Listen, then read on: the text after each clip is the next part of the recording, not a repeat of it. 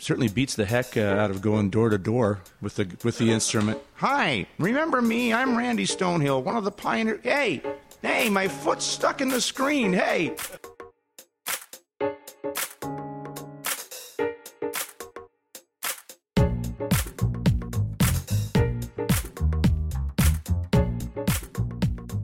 Hey, welcome. This is Season 5, Episode 7 of Green Room Door, the show that loves to go behind the scenes to talk one-on-one with artists so that we get to know more about the heart behind the music.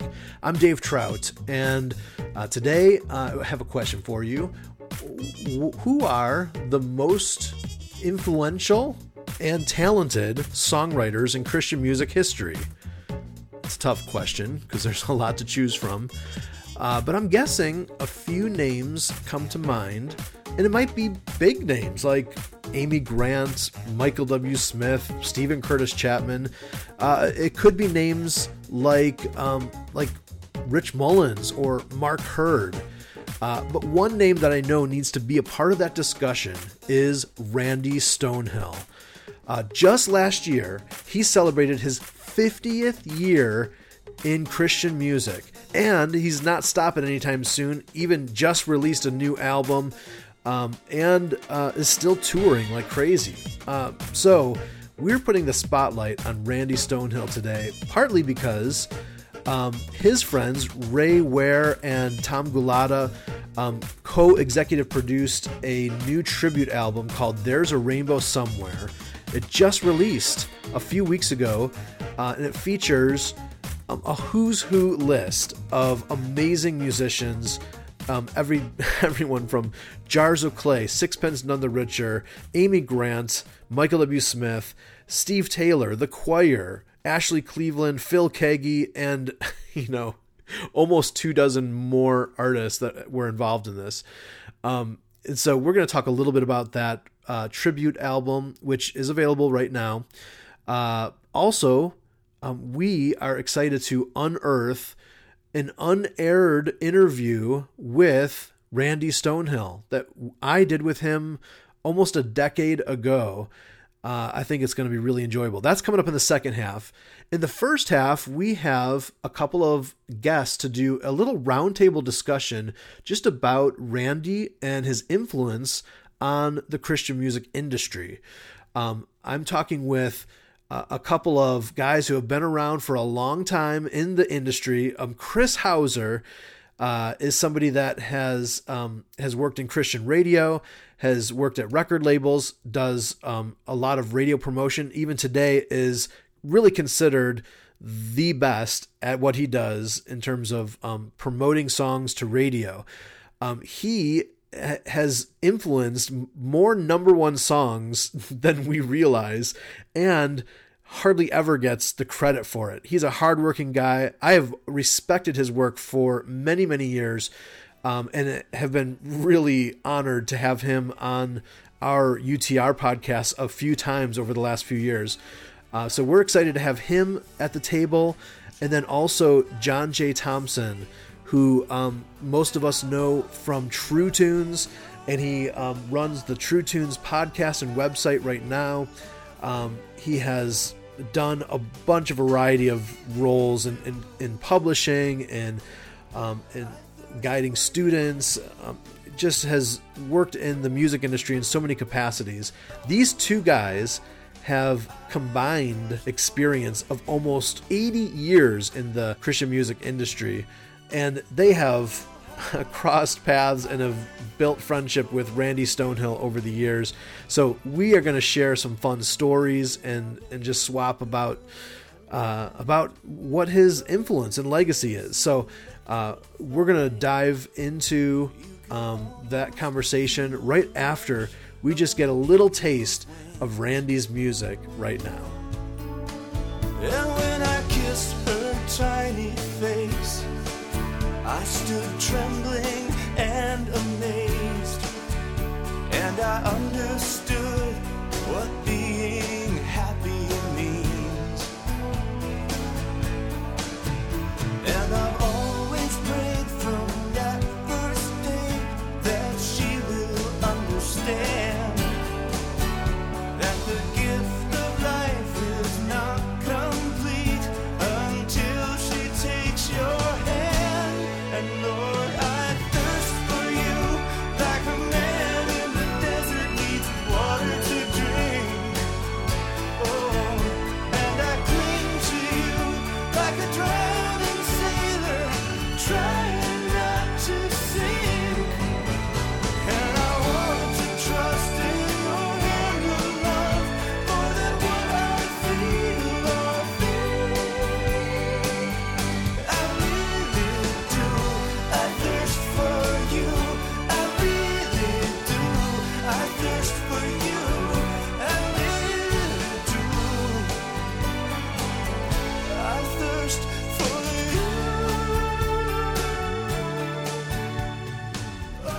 John and Chris, thank you guys so much for being a part of this.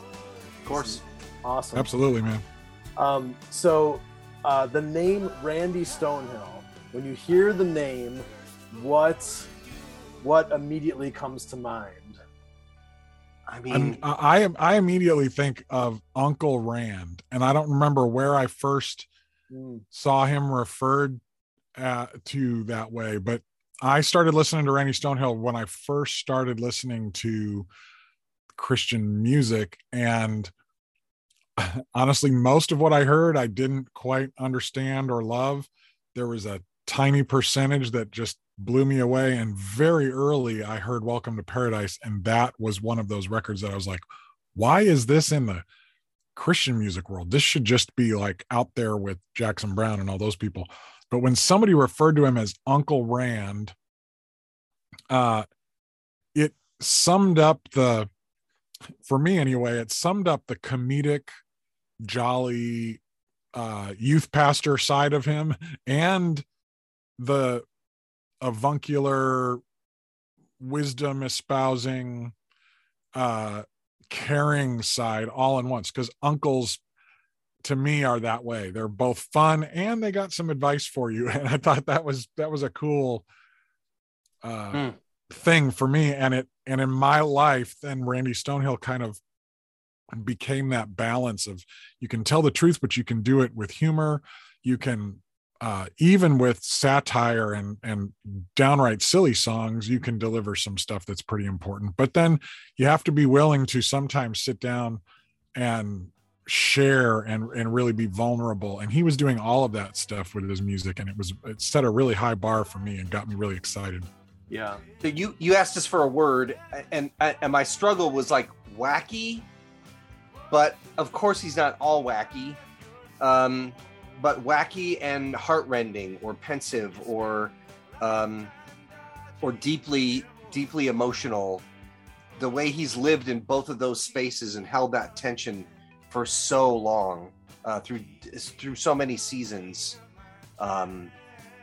it's been incredible to me. And I yes, Welcome to Paradise, one of the first Christian records I ever got in college. I was late to the party, but it was like 1979 when I decided I was just going to listen to Christian music. And literally my first records were Keith Green, Resurrection Band, Larry Norman, Randy Stonehill, and Dallas Holm and Praise. Those were probably my first 5 records that I got into. And my gosh, Stonehill's, and Welcome to Paradise, we could go on and on about just how completely brilliant, classic that record is. Keep me moving, keep me always on the go, keep me making sure my footprints never show. Oh, keep me running, keep me moving, keep me numb from head to toe, keep me hiding where my past will never go. Let me also say this. I then saw him in 1979 at Roberts Wesleyan College. So I was in school at a community college in Syracuse, and a caravan of like 6 cars went all the way to Houghton College to see Keith Green in 79, fall of 79, and then drove the like 7 hours back and got back with the sun coming up on a Saturday morning. Later that year, we went to Roberts Wesleyan in Rochester and saw Randy solo, acoustic. And again, so insane, so crazy, Shut-Dee-Do, and so much insanity that I heard afterwards the sponsors at the college were quite bothered by him. So. Yeah. Well, one thing that Randy is able to receive that Larry Norman and Mark Hurd were not able to receive is a tribute album being made while he's living, and that just came out. Ray Ware and Tom Galata put together this 23-track album of a lot of them friends of Randy's doing reinterpretations of songs throughout his whole 50 plus year career. And so let's just take a minute just to obviously, oh, you got the test pressing of it. Nice. I mean, we don't have the time of the day to go track by track or that kind of thing, but can you give me just sort of your overall impressions of this tribute album? Does it do a good job of paying tribute to the songs of Randy Stonehill? And B, are there things that kind of stand out to you as sort of highlight moments on that album? I mean, you're talking to two people who actually sang on the record, man. Yes. I love that fact. I'm super geeked out that they asked me to. Obviously, John and Michelle are very accomplished, and of course they're on that song. But Tom Galata asked me to come in and sing some of the background on the "I Love You" chorus, and that's just super meaningful, very very fun. I helped bring some artists to the table. I helped get Andrew Peterson, and Michael Gungor on the record. Nice. We had a couple others that I had ready to go, but they just ran out of room for tracks on the record. I love it. My favorite tracks are Lee Nash and Sixpence singing her song, which is just, again, back to the beauty and the innocence of that first album in my young Christian life. Is so meaningful. But yeah, overall, I think the record's amazing. There's a rainbow somewhere. You were born to be there. You're just running in circles till you reach out your hand. Till you reach out your hand. Till you reach out your hand to the King of Hearts. Yeah, I agree. And I like the song selection. It's not as obvious as you would think. There's several big songs that got skipped, but it allows some of these sleepers to get highlighted in ways that will hopefully introduce a new generation to them. The Jars of Clay version of Broken Places is really cool. I mean, you could hear that on a mainstream AAA radio station right now. And that to me demonstrates that's one example of how the underlying songs are so strong. Like a lot of people don't understand there's more to the song because the performances can be so whiz bang in a lot of songs that you really like the performance. But what about that underlying composition? I think that there's still Lung Cancer is a lot of fun. Kevin Max's treatment of that, I think, is a lot of fun. Amy Grant's version of Old Clothes is very cool. Keep Me Running by Ashley Cleveland that's one of my favorite songs of his, and I've played it a bunch. In fact, I got to play it with Randy once, and it's really it was a surprising arrangement to me. That's not how I would have treated it.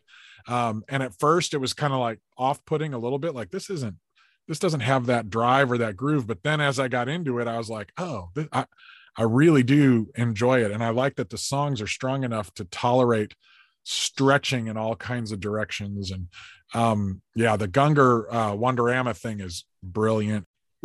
Dave, the one missing piece, I'll clue you in on something I worked really hard on and we just could not get to it.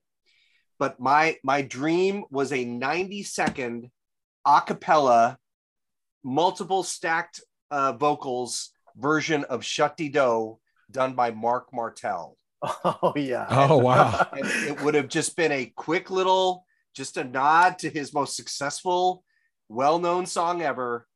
And it broke my heart that we literally could not get the right timing on it to get that to happen. But I don't know, man, maybe part 2 or something, or maybe I could still talk Mark into it. Yeah. Yeah. Well, I kind of had the same thought about a lot of the songs you'd expect to be on the album not being there, but it kind of to me spoke to a couple things. One is I believe every artist either got to choose or kind of Yeah. weigh in on the songs that they wanted to do. So it's a very personal, whatever kind of resonated with them, and those don't need to be hits. They can be, deep tracks, which is kind of cool. And the other thing is, it definitely leaves room to explore. I hope that this opens up the door for people to find Randy's music. There's obviously just so much. I mean, some of those 20 songs that you mentioned are great songs. And who knows what that is, 20, 25, 30 songs that are fantastically great songs that Randy left in his career. A lot of those are not represented in this album. So there's a lot to explore still, and people can hopefully dive deeper into Randy's music. Yeah. I know that when the Strong Hand of Love compilation came together, and it was similar in that there was a handful of indie artists that most people didn't know. There was a lot of Mark's friends on it. And Mark has just an incredible body of work. And so one thing that I noticed was that record definitely seemed to inspire several artists to keep covering Mark Hurd's songs as time went on. And I feel like this is kind of an indication or a invitation to say, hey, here's 20 of these songs, but go find your own. If you're a young indie artist or signed artist, people are covering Beatles and Dylan songs all the time. Why not dig into this catalog and make one of these songs your own, whether it's one of the ones on this set or one of the 50 other songs that you could find. But, for Lantern in the Snow to get covered on here, and you go, man, how many even serious Stonehill fans know that song? Yeah. Or think of it in the top 10, but then you hear Terry Taylor dive into it and it's like, holy cow. Or Last Time I Saw Eden, the way the choir does that. Right. That's what, great example. That's what Amazing. indie artists or I mean, any young new artist should be able to do if the songs are great. And in this case, the songs are great. So it works. Yeah, absolutely. I one that I just have to give a nod to is because a lot of the songs, I mean, not taking away anything from them, but I kind of expect a Jars of Clay song to sound a certain way. I expect a Choir song to sound a certain way. I expect a Phil Keaggy song to sound a certain way.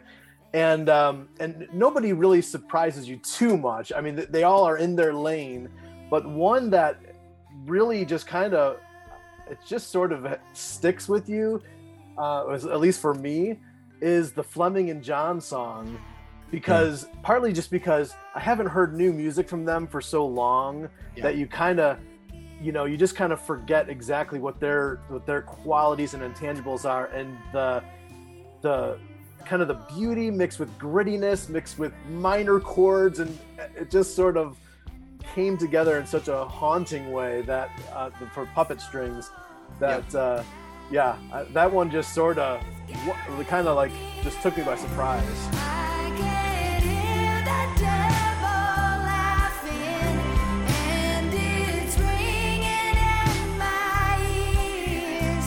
We are all like foolish puppets who desiring to be kings. Now lie beautifully crippled after cutting our own strings.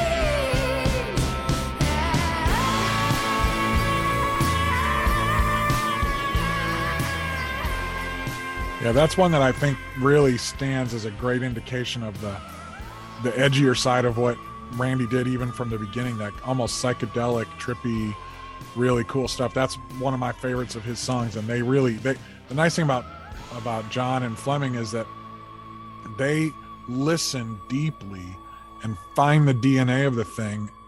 They protect the DNA and then they blow it up into this, really, really cool thing. A lot of artists wouldn't be able to do that. They would either clone the original version or kind of rip it apart into their own and make it sound like them. But if I had one song on the record that I had to get somebody who'd never heard of Randy Stonehill, didn't know any of these songs, and I wanted to pull them in, that's probably the first song I would play for people. Wow, that's neat. One kind of moving on, one question I have for you is, do you have any favorite encounters with Randy, be it in person or in concert or even just listening to his music? I worked with Randy for 3 years and 3 albums from 1987 to 1990.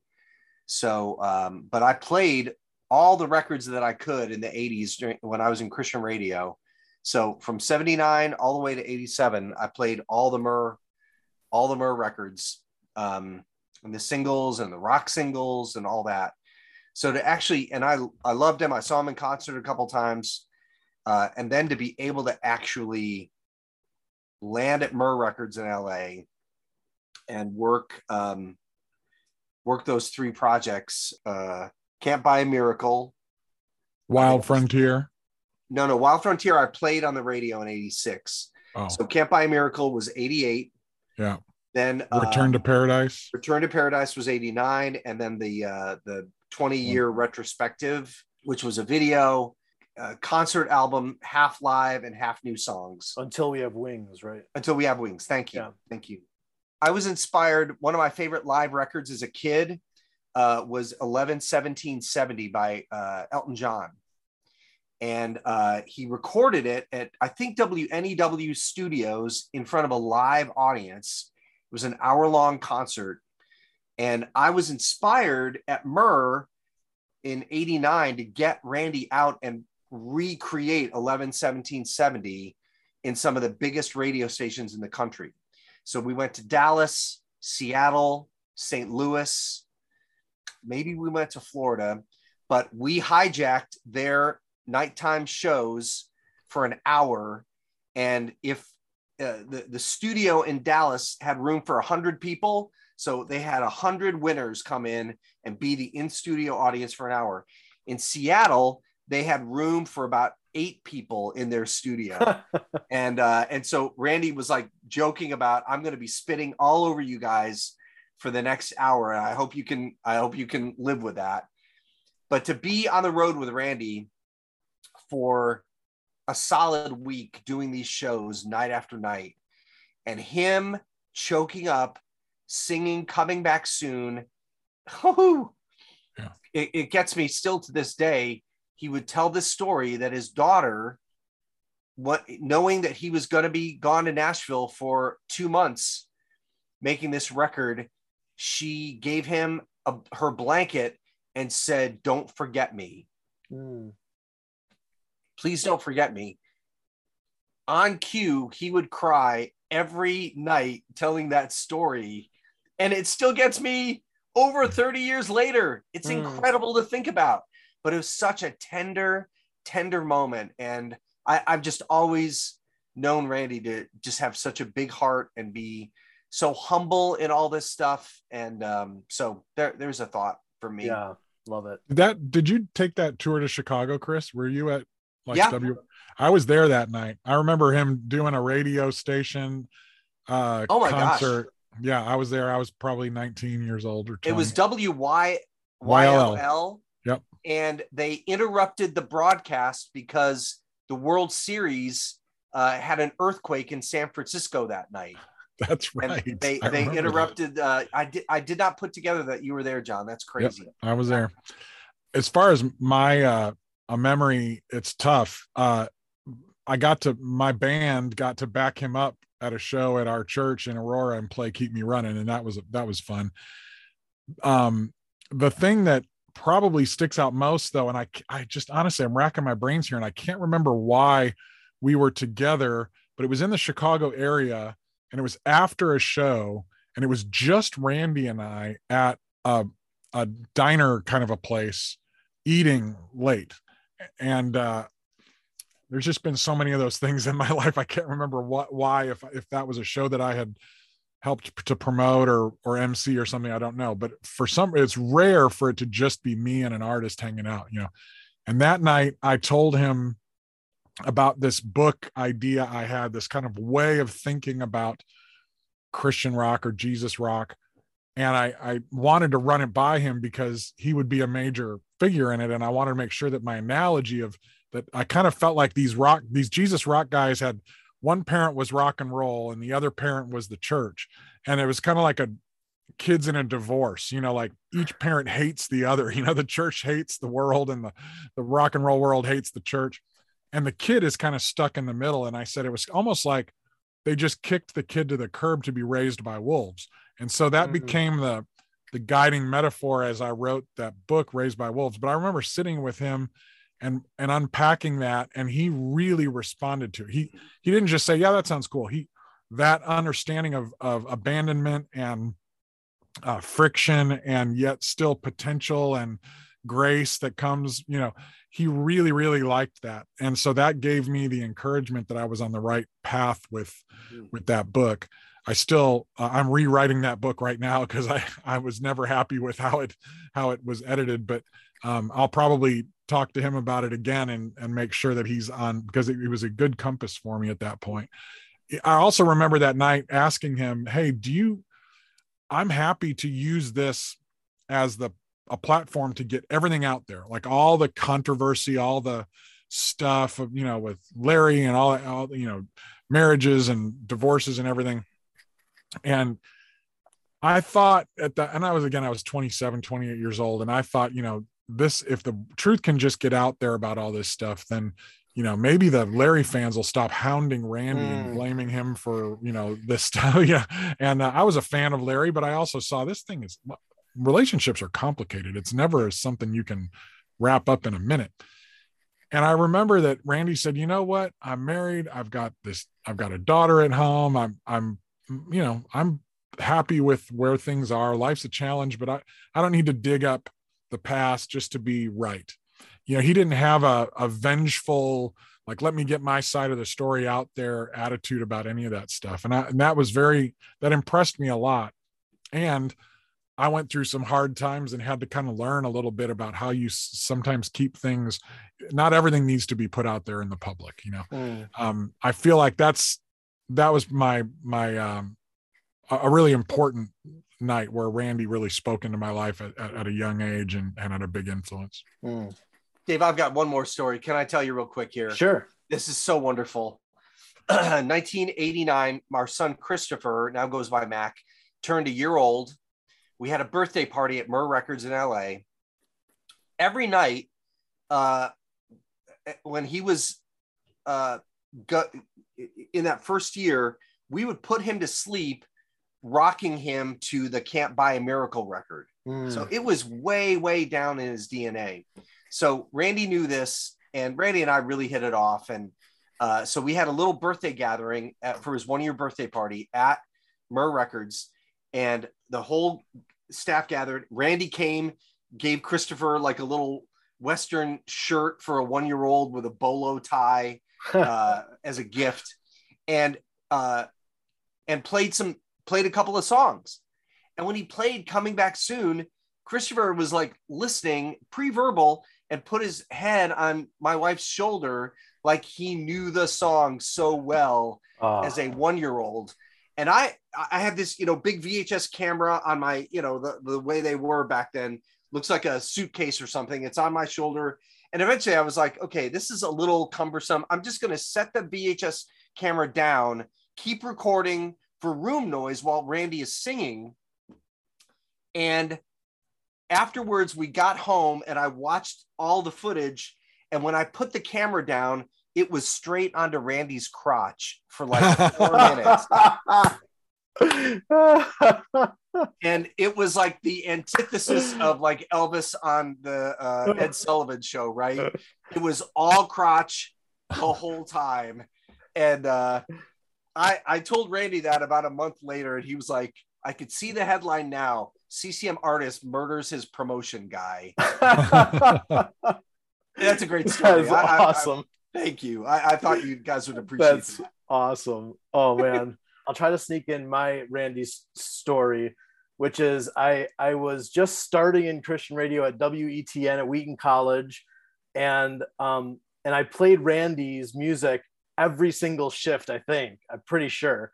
And one of the reasons why I know this is because my bathroom break song would be Shut the Dough from the Until We Have Wings album, which is like a 12-minute version where he does stand-up comedy and the whole 9 yards. Yep. but in college radio, we didn't have all the rules and regulations of, you got to play a 3.5 minute song. It was a little more like sandbox radio, and it was pre-automation. So you couldn't bump 2 songs back to back. Yep. We were playing things off of carts and off of CDs this would be like the mid to late 90s. Yep. And so I would pop on that song partly because I just loved his delivery, his take, his sense of humor.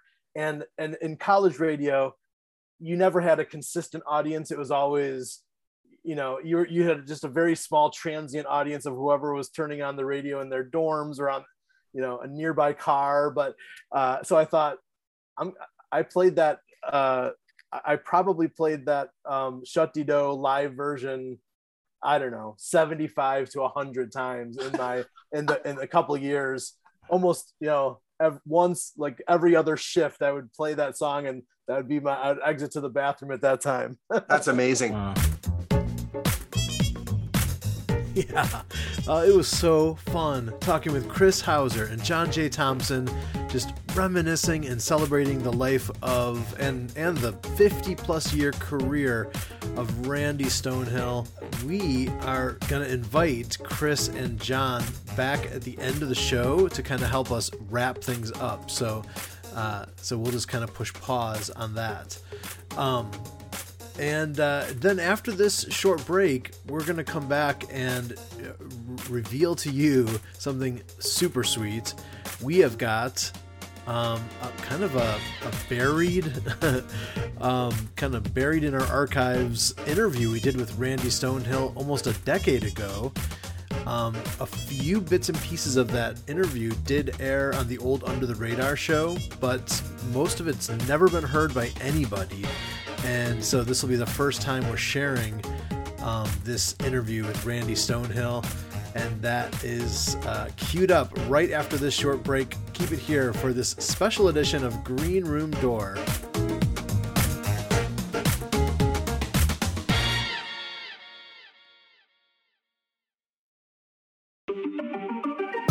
This UTR Media podcast is sponsored by Amazon.com and their platform for giving back to non-profit organizations, smile.amazon.com.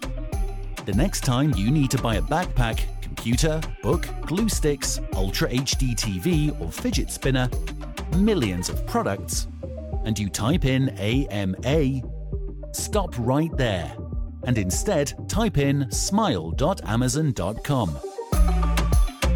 It's the exact same website, exact same products, but now you can type in UTR Media as your supporting organization, and Amazon will donate 0.5% of all eligible purchases to UTR. You literally pay the same price and get the same Prime benefits, but UTR Media gets supported thanks to you being a kind and thoughtful shopper. If you shop with the Amazon app, you can load up your shopping cart and then go to smile.amazon.com to check out, and you will be unlocking free money to support this mission. Again, go to smile.amazon.com for your online shopping and select to support UTR Media.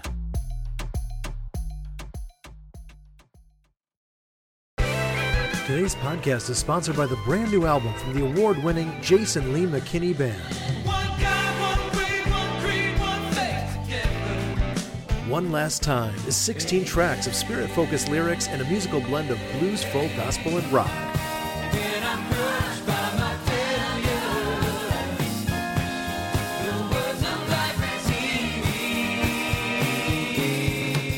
Find One Last Time by Jason Lee McKinney Band, streaming now on Spotify and all music outlets, and read our new interview with the band at utrmedia.org.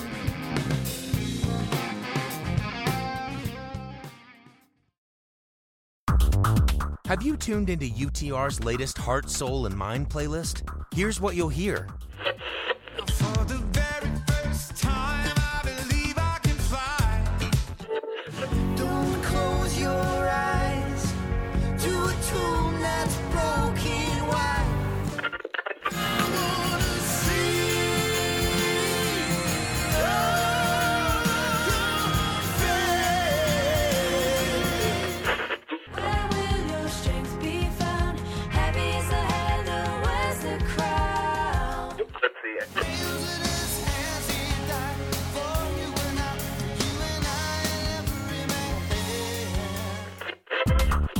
Check out a whole bunch of hand-curated songs on UTR's Heart, Soul, and Mind playlist. Available now at Spotify, Apple Music, and Amazon Prime Music. Welcome back to the Randy Stonehill edition of Green Room Door. I'm Dave Trout. In the first half of the show, when we talked with John and Chris, we were chatting about the brand new tribute album that just came out called There's a Rainbow Somewhere, a 23-track album. And I did a album review of that project on our website, utrmedia.org, and we'll link to it. And also want to mention that if you're looking for it, it is available on streaming platforms. You can digital download it. CDs are available. I think vinyl's coming out later this year as well. And we're going to put a link to that in the show notes so you can check that out. At the end of the show, we're going to bring Chris and John back to wrap things up. And then at the very end, after we say goodbye, we have a cool treat. We're going to play a song that Randy performed live at the very first Escape to the Lake event that UTR put on in 2013.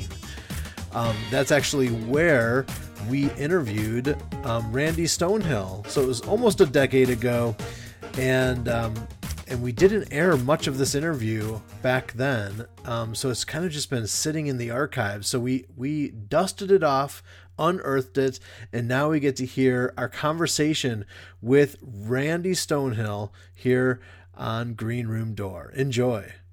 So, kind of just starting the conversation at kind of the early stages. I'm sure you had a passion for music, as far back as you could see. But when was sort of the first inklings that this could be a career path for me? Like, this is what I want to do to make a living. I had dreamed of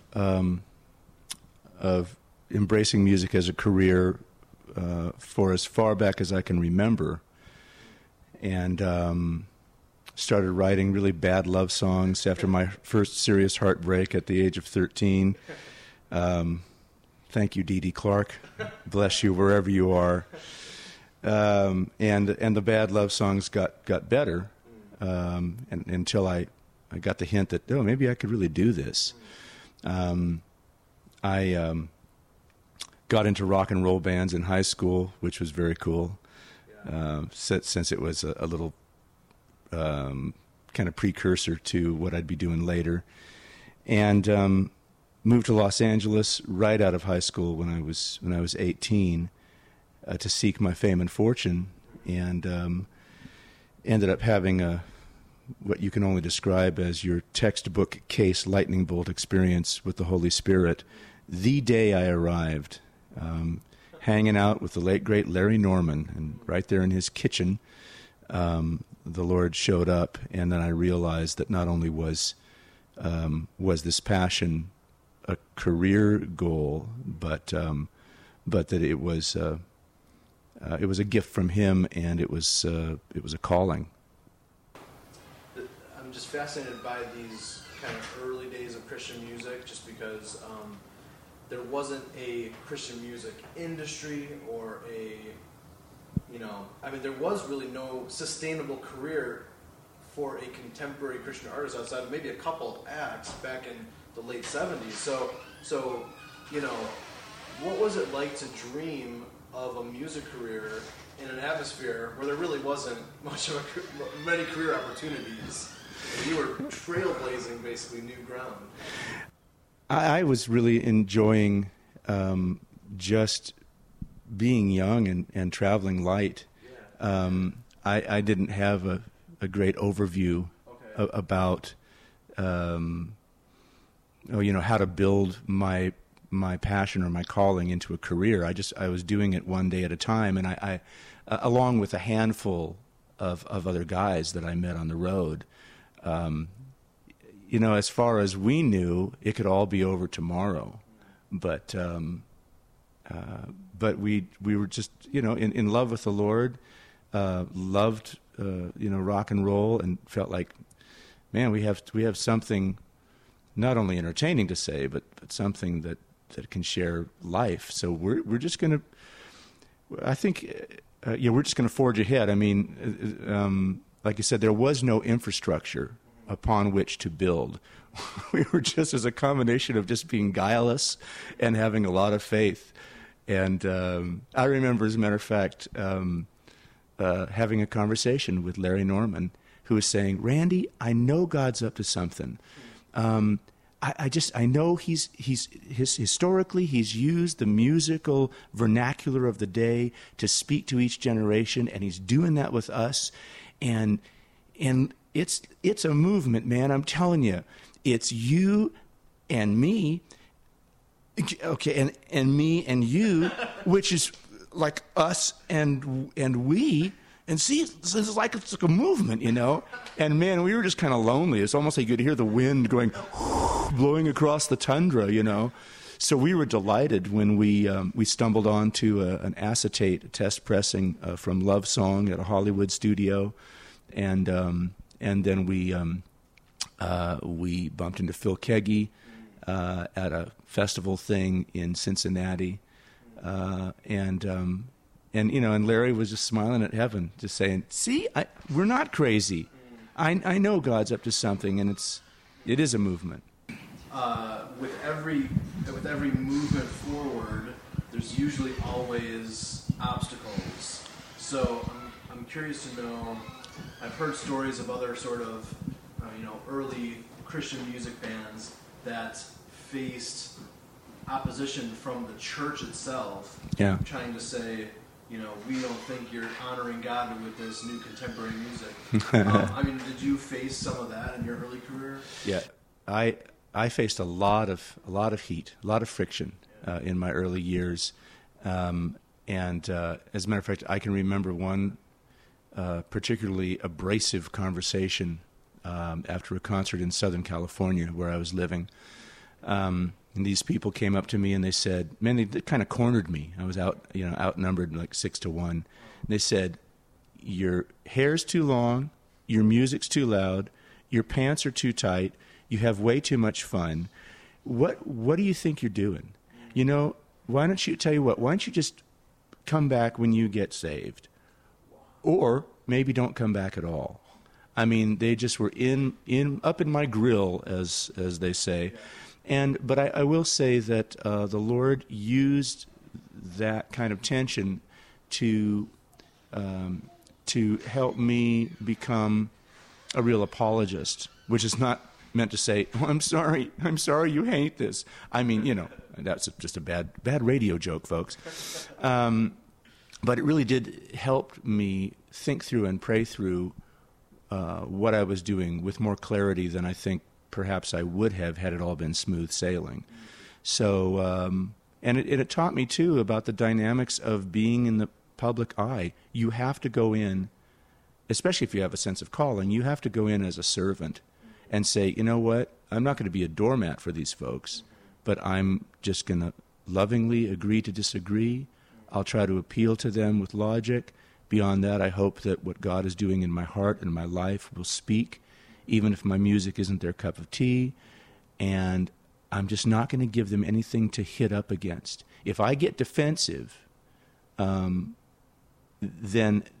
the subtext there is, see, he knows that he's a hot dog. He knows he's a flake, and so that's why he's defensive." So I thought, that ain't the fact. That's not the case. But I'm just going to love these people, even when it's just really hard, and at the end of the day say, "Hey, listen, I know who I serve, and the Bible says in my Father's house are many mansions, so many, maybe mine, which is going to be louder than yours, it'll be way down the line, and I won't bother you."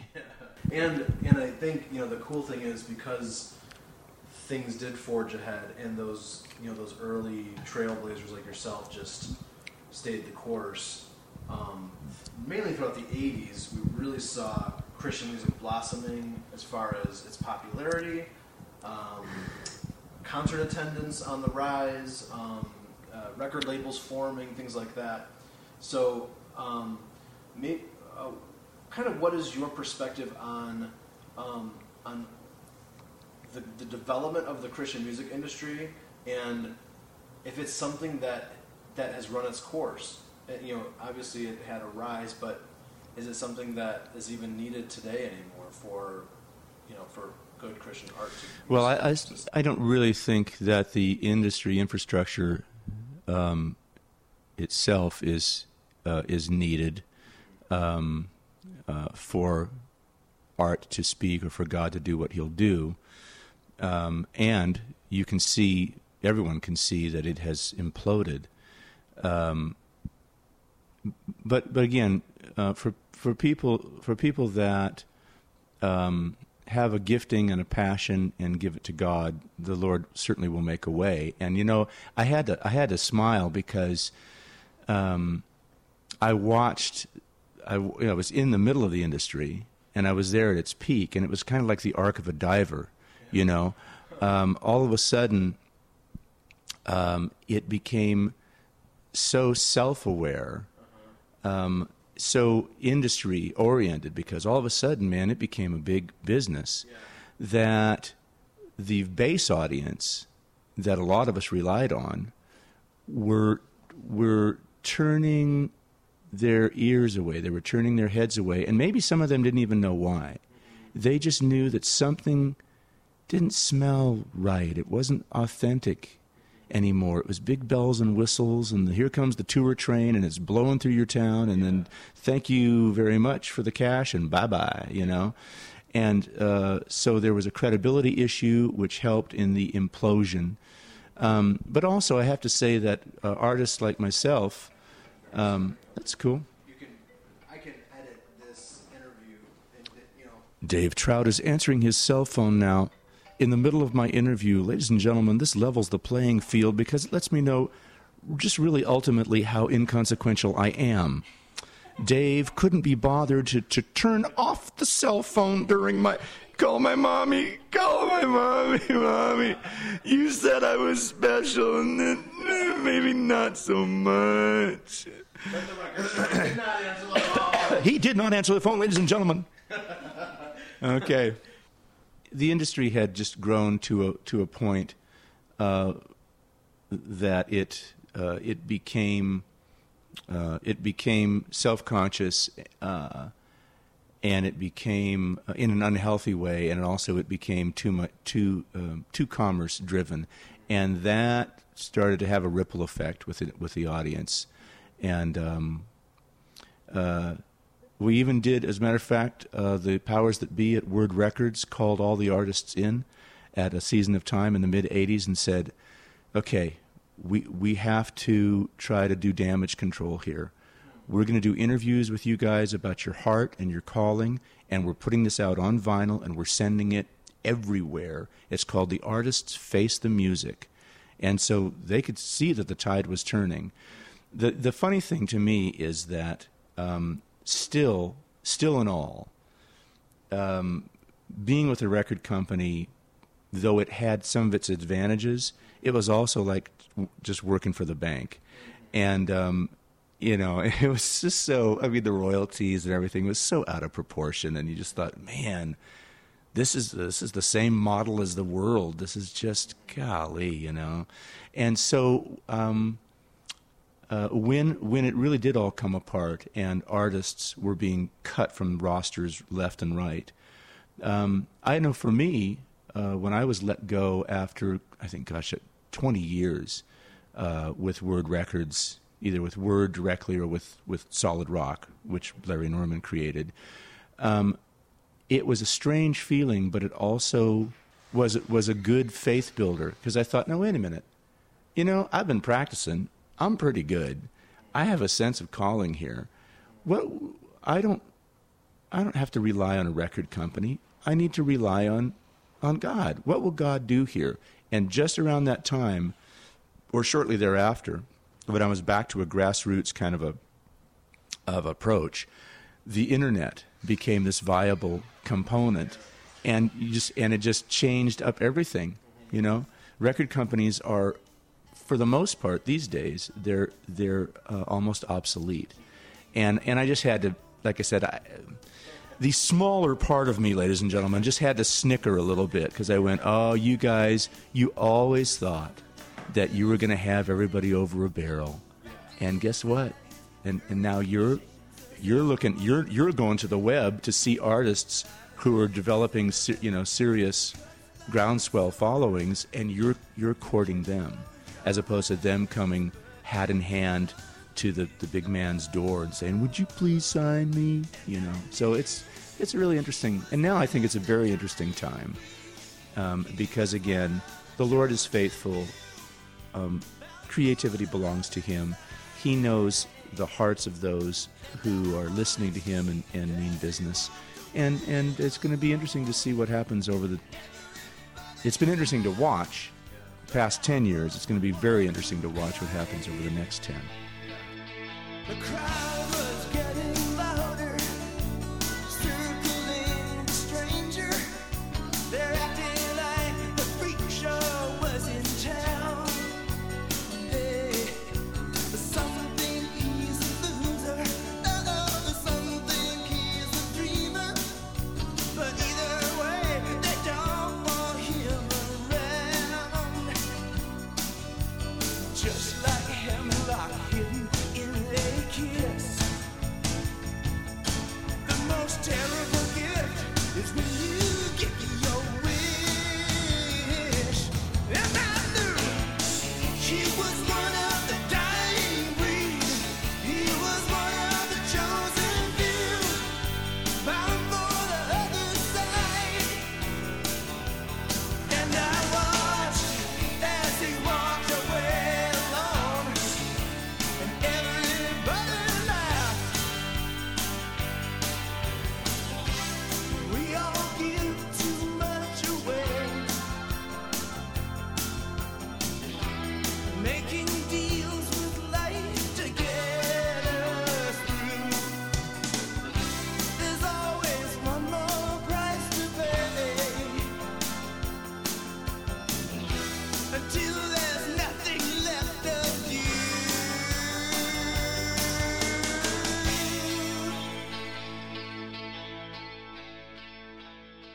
And it's interesting, we were talking about the industry and stuff, because a lot of today's worship songs that are kind of the mass-produced worship songs, just I don't seem to connect with them as much. But but the one that you did called "I Thirst for You" just seemed to, I don't know, it just had like it was more of an authentic prayer song that I can tell you definitely I was tracking with, and I mean I think it was a very meaningful song to me. So.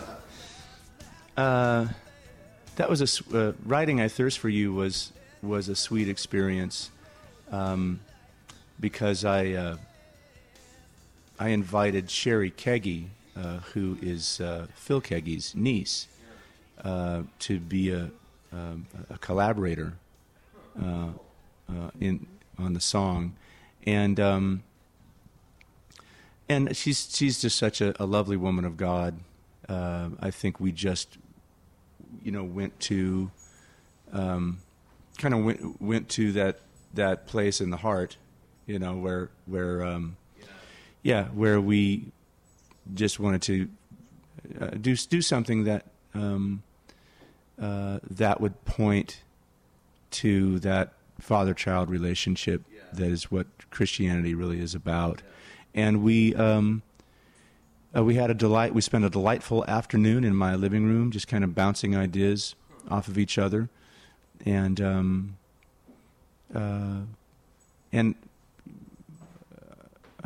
I remember when we felt like we should take it into the studio. I saw the pieces come together really well, and and you can never see into the future. You just do what you do as honestly as possible and ask the Lord to breathe on it. And but I'm glad that it resonated with you, and I saw that it resonated with a lot of folks because that was I believe that was the first radio single from Lazarus Heart, and it shot to number one. So that was a blessing. I remember getting the news right before I went on stage in San Jose. I was playing in my hometown on Halloween of 1994, And I think my manager called, or somebody told me and said, "Hey, guess what? I Turn to You just went to #1 nationwide." And I went, "Wow, well, that's very sweet, and it certainly beats the heck out of going door to door with the instrument." "Hi, remember me? I'm Randy Stonehill, one of the pioneers. Hey, my foot's stuck in the screen. Hey." So yeah, that was very cool. Yeah, that's great. All right, I'm cheating here a little bit because the first one that comes to mind, I know it's kind of considered a standard favorite, but Rachel Delavorius. Just a tremendous song, and just Thank you. I'd love to know the Backstory. backstory to that. Yeah, I'll tell you the backstory on Rachel Delavorius because that was a very special experience for me, just watching the hand of God, and not so much, at work in the creating of the song, but just the way it actually connected with Rachel. Rachel was a childhood acquaintance. We went to grade school together in San Jose, and she just was a bit of a black sheep. Didn't really fit in with the other kids, and I could see that she was bright and she was sweet-natured, but she came from a fairly conservative household. I think her father was an orchestra conductor and a musician, and she was playing violin, and and this is when rock and roll was just loud on the radio, and it was all about to bust loose with the Beatles and everything, and just watching kids pick on her and stuff, it just broke my heart. But I was just a kind of skinny kid with bad Buddy Holly glasses, and I couldn't really stand up to the bullies. But I just always felt for her, and I always tried to treat her with a little bit of grace, just because she's a human, and if I was in her position, that's the way I'd want to be treated. I was working on a record called Wonderama with the wonderful Terry Taylor as a producer, and this idea started haunting me. And I remember my manager coming over. As a matter of fact, he's in the song, my best friend Ray, and he said, "What are you doing, and how are things going with the writing with Terry?" And I said, "Well, it's going really well, but you know what? I'm working on this song about, remember Rachel Delavorius?" He said, "Yeah, of course. She just lived down the street. She lived between you and me." Yeah. I said, "Yeah." I said, "Well, I'm just working on this song." And he said, "Yeah, okay, but Randy, just be mindful. I mean, you're in the studio in 30 days, I said, "Yeah, I know. But I just knew I had to write the song." And after he left my house, I ended up kind of spitting it out in about 15 minutes. And you know what they say, Dave, write about what you know. That's going to have the most power and authenticity. And man, I remembered her, and I remembered her story. Rachel Delavorius, with her thick eyeglasses and her plain Jane face, sat beside me in my 5th grade class, looking so terribly out of place. Rachel played the violin, and classical music was out of style. She couldn't control all her wild brown hair, her nervous laughter and her awkward smile, and it was clear that she'd never be one of us. With her dowdy clothes and her violin and a name like Rachel Delavorius. I showed it to Terry. He really liked it. Of course, it ended up on the Wonderama project, and then before the record ever came out, I saw the amazing personal hand of God, because I was doing a concert at a big theme park like Marriott's Great America or something, where they had sort of gospel music day, 20 different artists on eight great stages. It's all day long, and come on out, So right before the third and final performance of the evening, a security guard brought a note backstage, knocked on the door, and I opened it up, and he said, "Are you Mr. Stonehill?" And I said, "Yeah." He said, "Well, this is for you." I opened it up. I opened the note up, and it said, "You've gotten my attention, and I would like to talk." And it was signed Rachel Delavorius.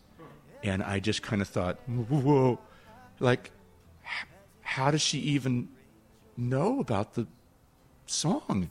The record's not even out. How'd she even know? Excuse me. So I waited nervously backstage after that last performance, and the security guy brought her back.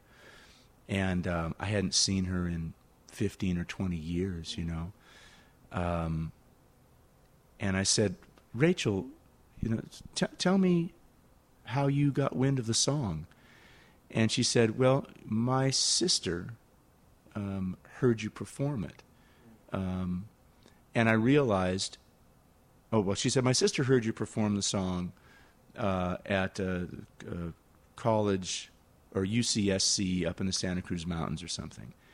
And I realized that was the very first time I'd ever played the song. As a matter of fact, I remember sitting in the hotel room working on the last 2 or 3 lines of the song, and there was a knock on the door, and it was the runner from the college. And he said, "Mr. Stonehill, it's time for your sound check."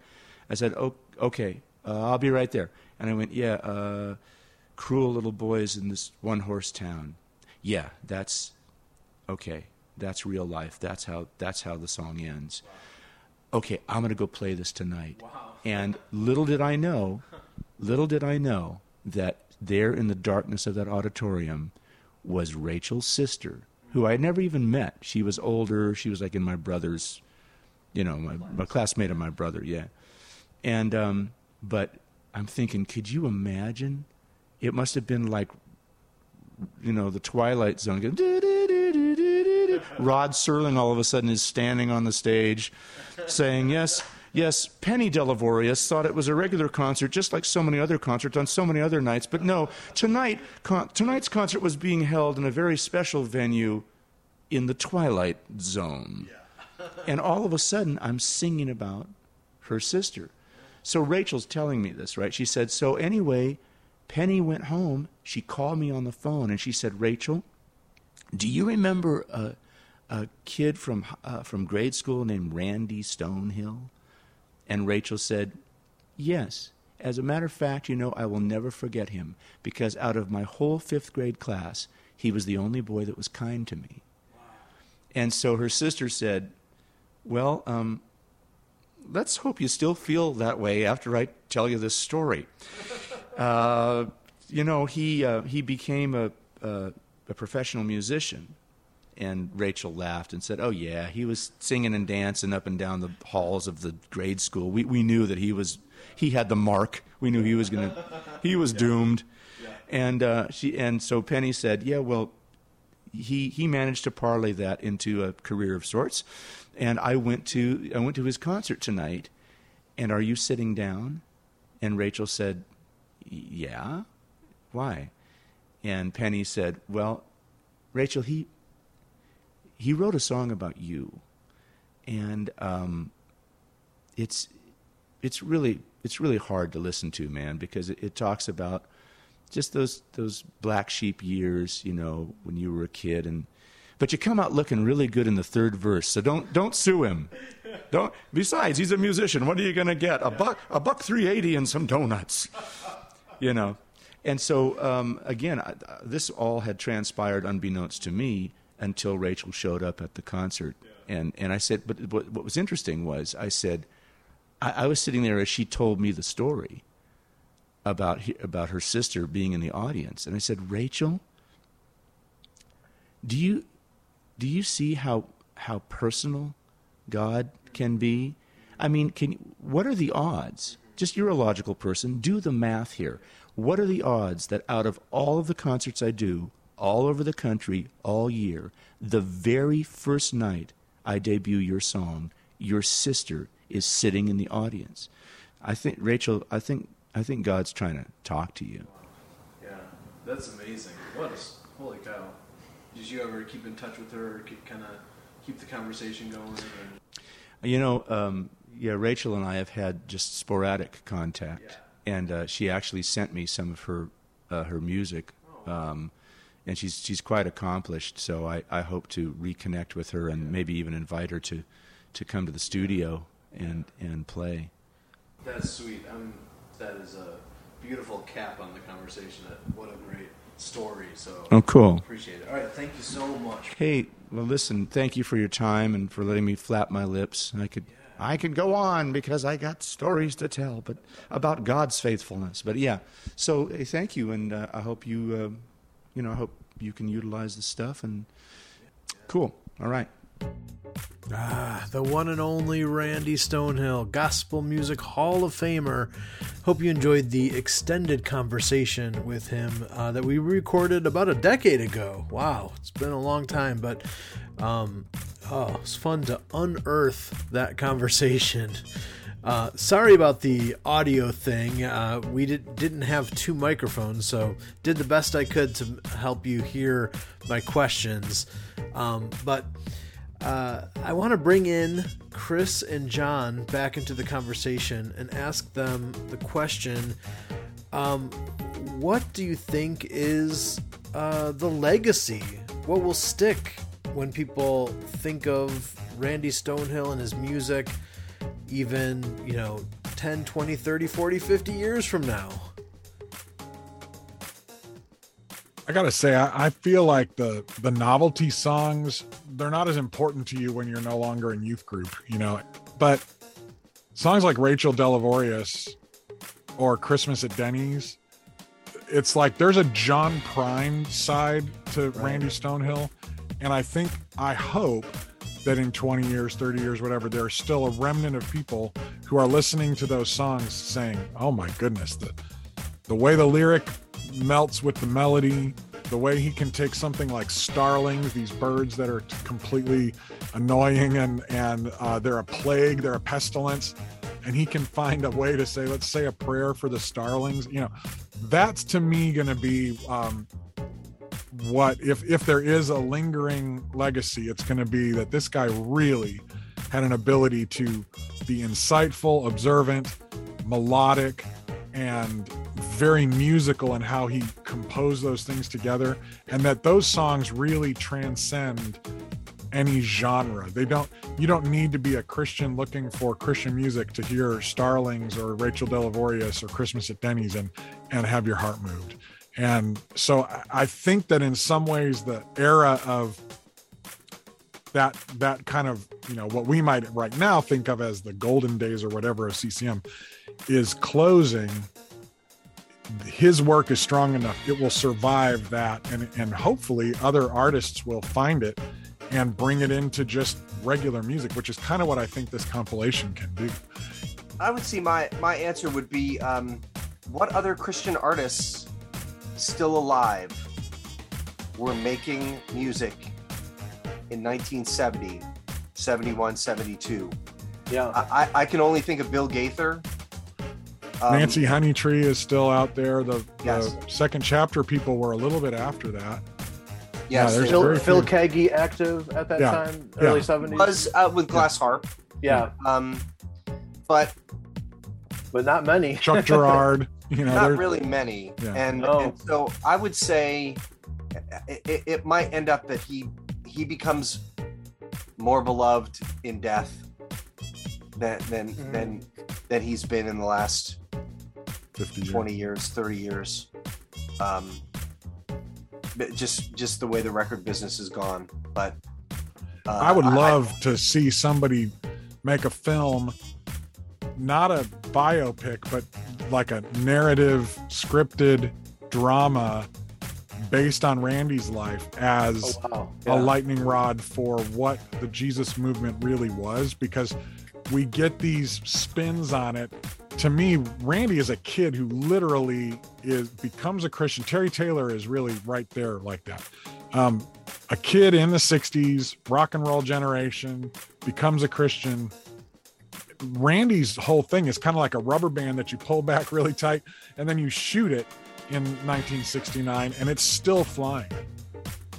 I gotta tell you, I mean, for the record, I love that idea of doing some sort of a narrative, scripted film about the birth of the Jesus music movement and all the obstacles with Randy Stonehill as the central character. That would be so cool. Okay, we are wrapping things up and just want to give a huge thank you to Chris Hauser, John J. Thompson, and of course, Randy Stonehill for being our interview guests today. All the stuff we talked about, including the song titles that we used on the show today, are all listed in the show notes, so you can check that out. And definitely check out the new tribute album called There's a Rainbow Somewhere. It's a great way to hear some of the who's who of Christian music artists reinterpreting, reimagining these Randy Stonehill songs. That shows their strength because they can be featured by different artists and be, like John said, stretched in different ways, which is very cool. There's a link for that in the show notes as well. A reminder, as we sign off and say goodbye, stick around because we got a little cookie at the end of the show. We are going to share a live performance of Randy Stonehill performing at the very first Escape to the Lake from 2013 in Williams Bay, Wisconsin. That is coming up in just a minute right here. Okay, it is our vision and mission to release conversations like this and our podcasts and other content we create for free, but it does cost money to make the content, and so we can't do it without the help of our amazing support team. Thank you if you are on that team. And if you'd like to become a part of it or get more information about it, head over to utrmedia.org and click the support button. Well, if you liked the show today, one great word of mouth way you can help spread the news is take a screenshot of the podcast page today and post it as an Insta story or on Facebook and tag at UTR Media and let folks know that this show exists. I'm Dave Trout. Thanks so much for hanging out with me. I'll talk to you again on the next episode of Green Room Door, a production of UTR Media, an independent, listener-supported nonprofit ministry in Murfreesboro, Tennessee, and online at utrmedia.org. The live song from Randy Stonehill is next.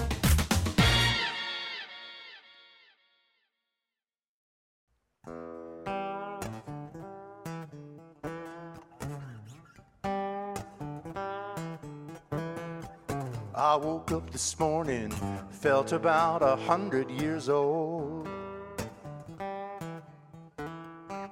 I woke up this morning, felt like I was 100 years old. Well, it's not about the number of your days, it's how regret weighs on your soul. Choose your battles carefully, there are so few wars worthwhile to wage. Better pick your battles carefully, there are so few wars worthwhile to wage. Better think about the fallout every time you fly into a rage. A weed cheater on the precipice, act like it's a level mesa land. Inches from the great abyss, pretending that we've got things well in hand. In the end, we're kings of nothing, and the end always comes quicker than you planned. That's right.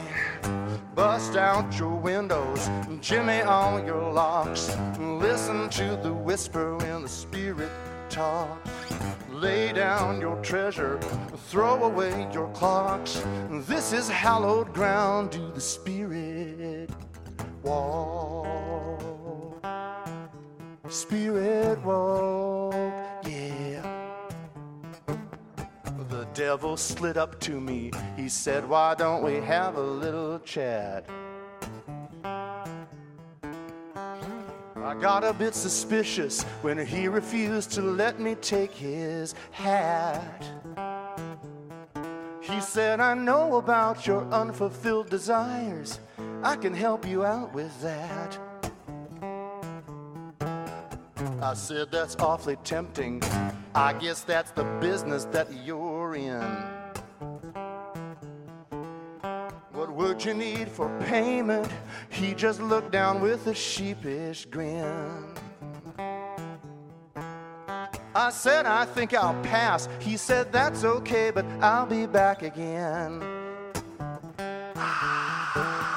Don't take Nostradamus to tell you how the chips are gonna fall.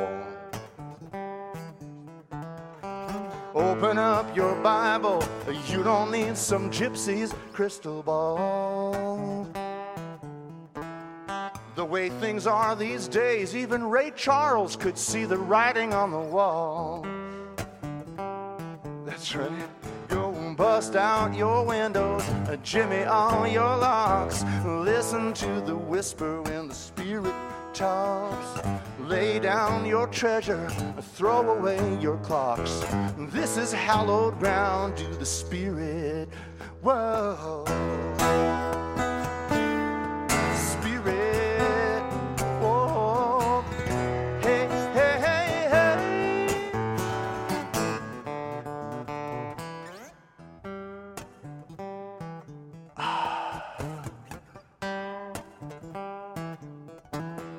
Well, I woke up this morning grateful that I still was sucking wind. That's right. I woke up today, I was breathing out, breathing in. Now most people take that for granted. Man, that's got to be some kind of sin. Well, I don't mean to whine and moan. I know some people like to sing the blues.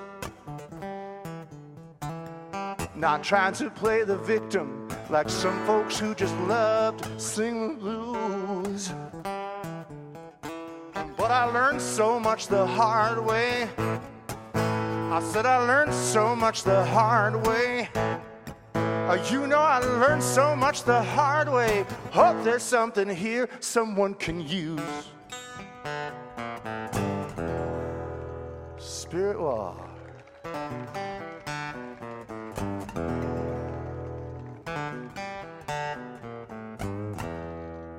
I feel better.